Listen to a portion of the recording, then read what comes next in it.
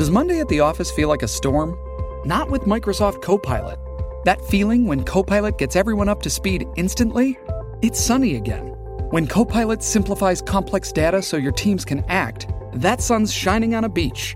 And when Copilot uncovers hidden insights, you're on that beach with your people, and you find buried treasure. That's Microsoft Copilot. Learn more at Microsoft.com/AI for all. Survivor 46 is here, and so is On Fire, the only official Survivor podcast, and we have a twist this season. The winner of Survivor 45, Dee Valladares, will be joining us every week. We're going behind the scenes of the biggest moments, the how and the why things happen, and the strategy and analysis you can only get from someone like me, a Survivor winner.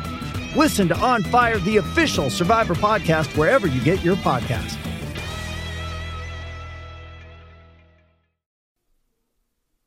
You're listening to Shout Quick Takes, a Buffalo Bills football podcast. Opponents, dates, and times finalized for Buffalo Bills 2021 schedule. The 2021 NFL schedule came out on Wednesday night, and the Buffalo Bills are slated to play 4 times in primetime this season.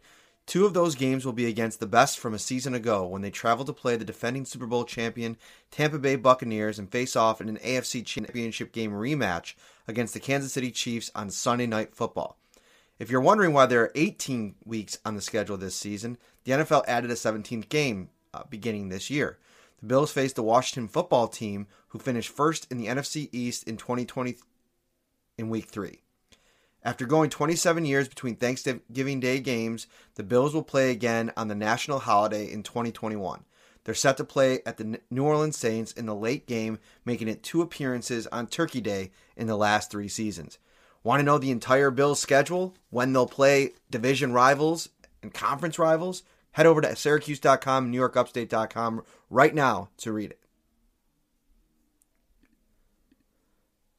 Bills offensive lineman Spencer Brown's journey from Iowa to California to Buffalo culminated in chance meeting with new teammates at airport.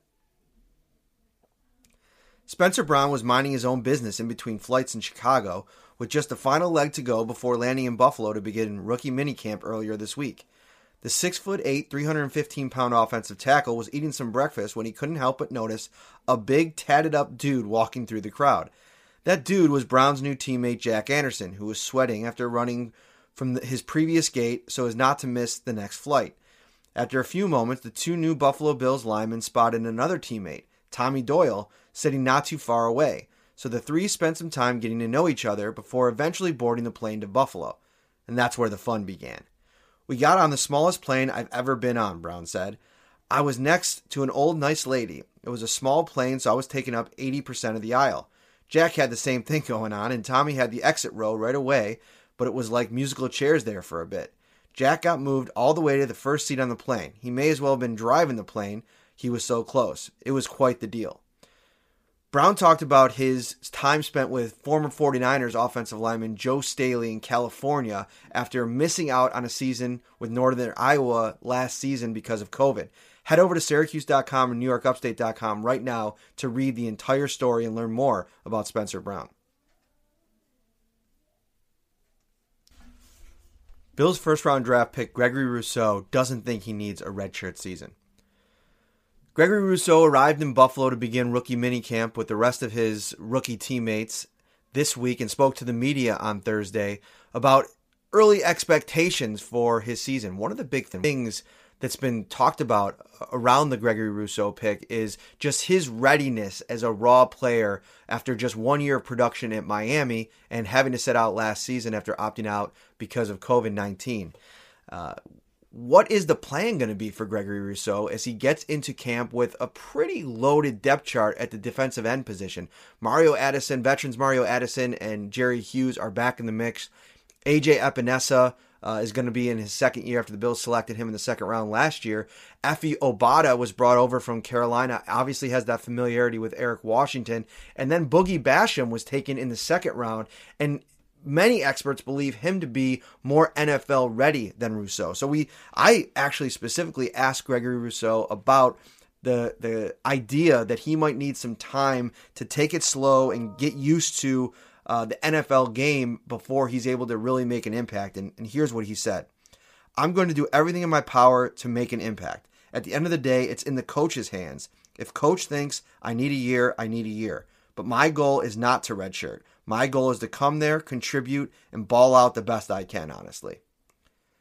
Rousseau is definitely in a situation where the pressure isn't as high as it might be in other landing spots because of the veteran nature of the room, because of the talent on the defensive side of the ball for the Bills.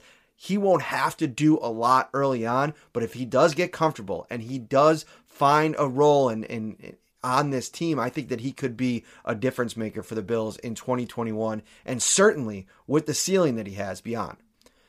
All right, guys, that'll do it for this week's Shout Quick Takes. Keep it locked on to Syracuse.com, NewYorkUpstate.com all weekend long. We will have our game-by-game predictions. Ryan Talbot and I hitting this site tomorrow, Saturday, May 15th. You can read it all weekend long as we give our first look to the season schedule after the games came out this last week. Have a great weekend, everyone.